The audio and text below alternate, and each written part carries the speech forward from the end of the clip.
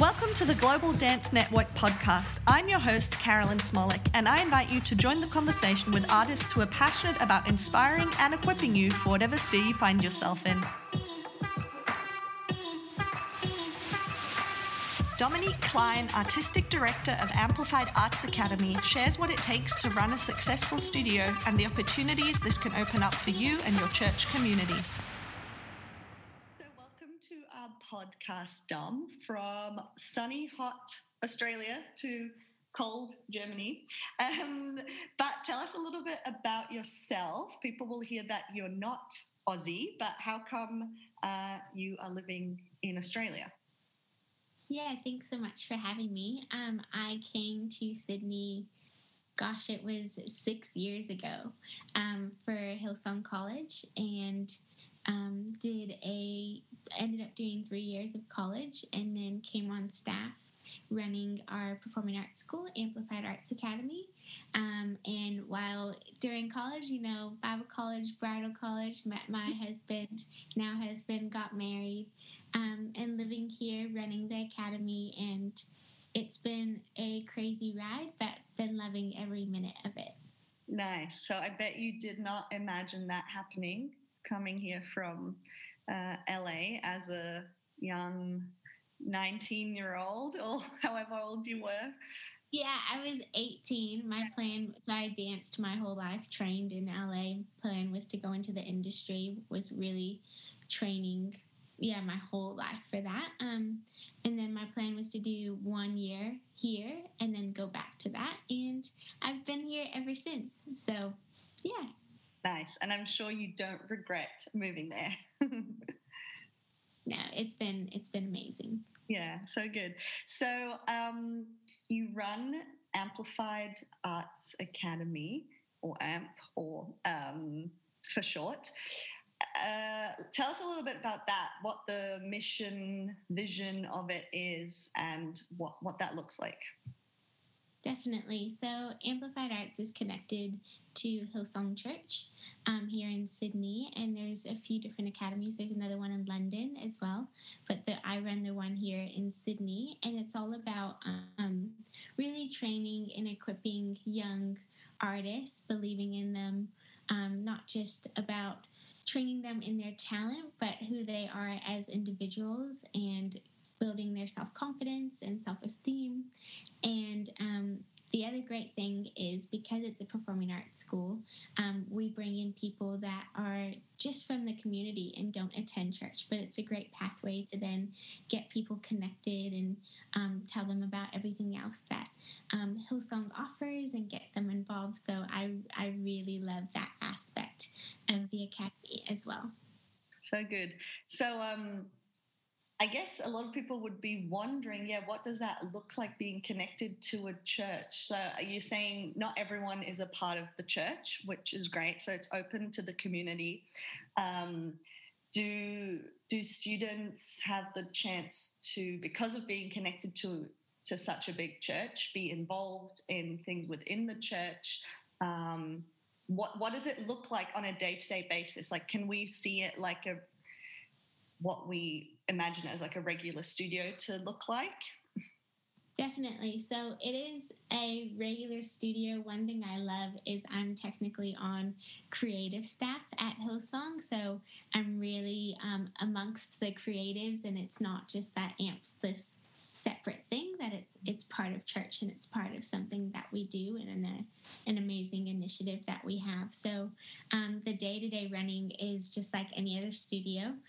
Before COVID, we were running like 28 classes a week, 50 privates for kids from 2 years old all the way through to 18. So just like any other studio, classes, concerts, competition teams, all of that fun stuff. Anyone can come. So we do have a lot of students that are involved in church that are part of the Performing Arts School. But then, like I said, there's people from the community, which is really amazing. And then from there, getting them connected into opportunities within the kids programs and within youth, and making sure that they feel supported in every aspect of their lives. Sounds amazing. So what was it like taking this on? What was the most difficult thing? Because it was obviously an academy that already existed, so you didn't start it per se, which has its pros and cons, I think, taking something on and making it your own and seeing where it goes. What was the most challenging thing? Yeah, that's a great question. I feel like I've grown so much since I first took it on. So I took it on when I was 21. So I was a baby when I took it on, which is just crazy. And God works in like crazy ways. But I feel like the biggest thing that I had to learn and what was the hardest was knowing when to let people's opinions or feedback sway your decisions and knowing when to go with what your gut tells you to do. So I think as a 21-year-old leading an academy, that was hard because I obviously wanted the best for our faculty and our students. But sometimes when you would come in as a new person with something that had already been established and you see some ways that it can improve, sometimes change is hard for people, especially because the academy's been running now for about 20 years, which is incredible. And I'm so thankful for the people that have gone before me to pioneer it. But just having grace as you make changes and guide people, and then establishing relationship with the client so that they have that trust as well. Wow. I didn't even realize you were 21. Yeah, that's crazy. That's amazing.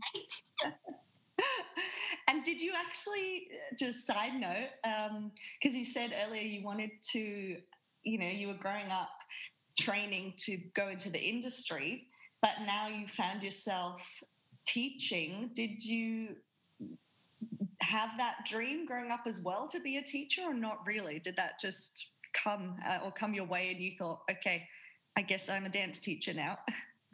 Yeah, not really. Like, I've always loved teaching. I started teaching when I was probably about 14, helping assist in classes, running little tiny tots classes and stuff like that. So I always loved it, and it was a great job when I was in college as well.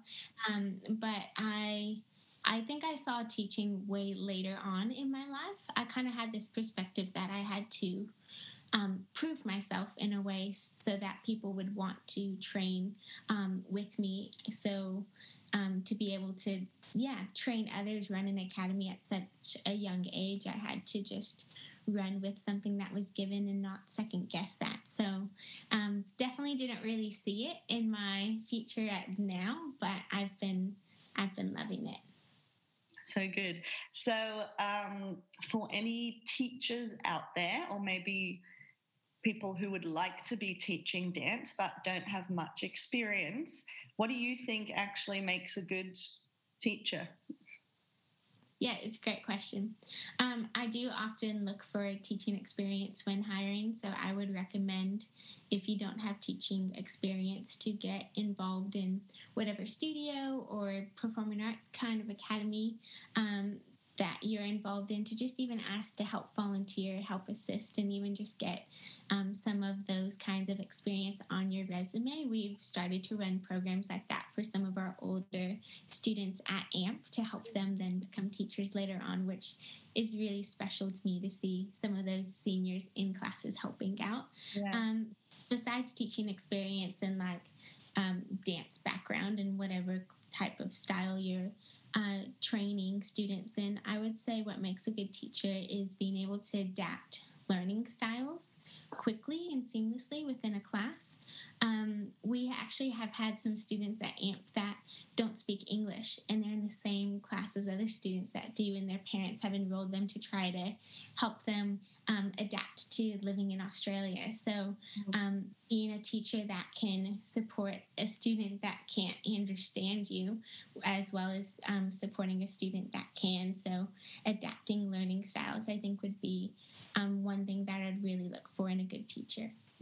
Nice. And you have some great teachers, so I've seen. So that's so great. And going into a bit more detail, what should a typical dance lesson, and it's funny to say typical, but because every teacher's different, but what do you think a lesson should consist of, or how can you set up a, I don't know, 60-minute or 1.5 hour class? What should it entail, especially if you're in a studio setting? Yeah, it's a great question. I would actually take it one step back and say what is asked for from the director. So one thing we do at AMP is we have 4 terms. So the first 2 terms is more focused on technique and really training students in that. And the second term 3 and 4 is more focused on performance and getting them ready for their concert. So that overall structure does help teachers know what is priority in that season. There's things that you kind of always want to hit in lessons, but I like having that overarching view of what the year looks like and what needs to be priority. In a 60-minute lesson, I always start with a warm-up. I usually choreograph my warm-up for the term or potentially even for the year if I really like it. Yeah. So that students don't have to think about the warm-up, but that it gets them ready for the lesson, and that they also I encourage them to start performing in the warm-up so that it's not just movement. And then after warm-up, we do technique. So like in a jazz class or something like that, that's across the floor and center work, kicks, turns, leaps, all of that fun stuff. And then ending with a bit of choreography and improv to give them a range of those different aspects of dance training. Good. I've actually seen over the years, because I've obviously followed the journey of the Academy, the students really gain a lot of performance ability and also a lot of technical ability as well, which is great to see. And I think the longer a studio exists, the higher the standard does become. And I've definitely seen that with you guys as well. So that's really cool. Thank you. I can see all your hard work and your passion, obviously, as well. I think if you don't have passion to do that kind of job, then yeah, there's not much point. But you definitely have that and bring that through all the other trainers and staff that you have as well. So shifting gears a little bit, so we were talking about the studio being a part of a church. What do you think makes your studio potentially different to other studios out there? Obviously being connected to a church, but looking at it from a faith-based environment, what do you think makes it different? Why do you think people from the community who aren't a part of the church do come and join you? Yeah, it's a great question. The big thing we pride ourselves on is having a really positive learning environment, making sure that it's not just about the talent of a student, but about them as an individual, and if they're leaving feeling more better than when they walked in. I think sometimes studios can get so focused on the talent rather than the student themselves. So I want to always make sure that we have that differentiation. The other thing is making sure that we're inspiring and encouraging rather than competitive and comparing to each other. And then another thing with just having like a positive learning environment is making sure that our music is age appropriate, our costumes are age appropriate, and our choreography is as well. Right. I'm going to hit a little interesting topic, maybe. Some people, depending on culture or where they are, would say if you're a faith-based studio, there should only be Christian music and let's stay clear of all the other stuff, which, you know, everyone has their own opinion or their own experience in the way they want to run things. But what would you say about that? Is that what you guys do? I know. I love the hard questions. We definitely have secular music in classes. One thing we do do is for like concerts and things like that, teachers submit their tracks and I will approve them. So I'll look up the lyrics of each track, making sure that there's not a storyline that isn't appropriate for a class. But yeah, it's a great question. I think for us, it's more about making sure that what students are dancing to, because they're listening to it and then kids start to repeat those lyrics as well, is that it's age appropriate for them. And that's my main concern, rather than if it's just Christian music or secular music. And I would actually say, especially for kids, like, because we want to reach the community, one way that we can is by playing songs that all the kids know, you know? No. Yeah, for sure. Yeah. I know that's a debate that goes on, or that people often have questions to. And I think it does depend on your context and your environment and your culture as well. So great answer. So if someone's listening and maybe thinking about, I've always wanted to run a studio, or maybe they're going, I never even thought of running a studio through my church, and majority of people won't be part of a big church like you are. What are some ways they could even start this dream of theirs? What do you think are some practical steps they could and should take? Yeah, definitely. I would say first, always chatting to your creative pastor, making sure that you're always aligning your potential vision and dream with the greater church's vision and dream, and not just starting something separate. I think that's really important. Second is to start just building interest. So seeing if, Sunday after a service, if you can run a dance workshop and start bringing people together and gathering and running some classes, and starting with workshops is always great, because that's, as soon as you go to a week-to-week thing, that's a really big commitment. So starting with this little school holiday program or after Sunday kind of vibe, that's always great to even just see if there's interest in what you want to offer. And then if you're a part of a church that has a dance team, to bring people from that dance team a part of that as well, because I'm sure that there's people part of the dance team that have the gift of teaching as well on their lives, and that would be a great way to get more people involved. Yeah, nice. Yeah, for sure. And I guess just take it from there and see what happens. A studio doesn't grow within a day, and it takes a lot of hard work and determination and pushing through. How did you? Maybe you can give a few practicals on how you grew the studio over the last few years. Yeah. So I grew the studio by first consistency, which is not very glamorous and fun, but just the week to week of having high caliber training, even little things like making sure teachers were there before their classes started and were prepared, and students weren't waiting in the foyer for a class.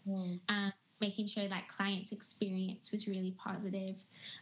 Consistency in all your communication, making sure that parents know when it's like a parent viewing week, or the date of enrollments opening, or when concerts are and when tickets are on sale.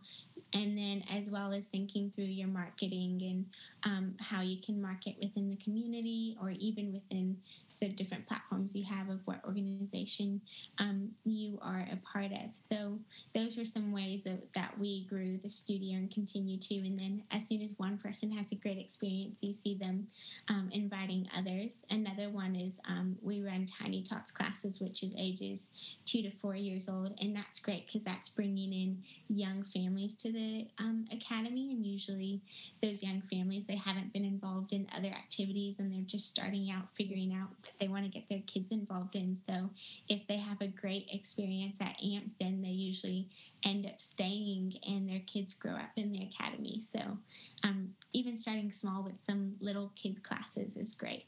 Yeah. I know I teach at a local studio as well, and all our kids' classes are bursting at the seams, because people, parents are always looking what to put their kids into, and a lot of kids love to dance and move, and it's definitely a great way to get them in and to amazing to follow their journey from little ones to being seniors and helping teach or assist classes, which is so cool. What do you think the value of dance is for children, for young people? What do you think it actually, how does it benefit? I mean, it does in many ways, but what do you see the biggest benefits being for them? Definitely. Oh, it's such a good question. And I feel like I could talk about this for ages. First off, being able to express themselves. So even in a dance class, when we're doing choreography, learning how to express emotion and what they're going through and what they're feeling is really valuable, even from a young age. Building confidence in themselves, like performing on a stage can be quite scary. So when a little 4-year-old performs on a stage, that's a massive win, you know, and having that self-confidence, building creativity and not being afraid of putting something out there. I love seeing our little ones improv. They're just free and they will do anything, you know. And sometimes you see as students get older, you see them get a little bit more reserved, but pushing through that and making sure that they feel like they can express their creativity. And then on an even practical note of like getting students to have something that they enjoy during their week, so that when they're older and they have, let's say, 9-to-5 jobs, that they have kind of built that routine into their lives where they still do something that fills them up and inspires them, whether that's a adult ballet class once they're older or something like that, building those routines in their life of things that inspire them and keep them motivated. Yeah, love that. You have so much wisdom to share, and I'm sure a lot of people are benefiting from this. Before I finish, is there anything else that's on your heart that you'd love to say, or any piece of advice you have? I don't want to finish too soon if there's something burning on your heart. I would just say wherever you're at, to just keep going. I don't know about you guys, but we've been going through, depending on when you're listening to this, but we've been going through COVID, and it's been a hard season for a lot of studios. And sometimes you feel like you've taken a few steps back, and that can be discouraging. But I would just say to keep your eyes focused on Him. Remember why you do it. We wrapped up our year at AMP, and I got all these really sweet cards from students, and I keep those cards as reminders on the hard days when you have the vision but you don't physically see it. So I would just encourage you to keep those reminders easily accessible so that you can keep moving forward, because kids need it. Kids need the arts, and it's such a beautiful space to be in and to train others and see students thrive in what they love to do. So good. So good. So where can people go to find out more about AMP? Yeah, so hillsong.com/AMP is our website, and that's where people can find everything about AMP, our timetable, what we're about, what we do, what are coming up. So that's the place to go. Awesome. Well, thanks so much, Dom, and we look forward to seeing what happens with AMP in the future, and love seeing your journey. So thank you so much for sharing with us today. Thank you so much for having me. Thanks for listening to this week's episode. We trust you are inspired and equipped to take your next step. Be sure to hit subscribe and follow us on social media to stay connected with all things GDN.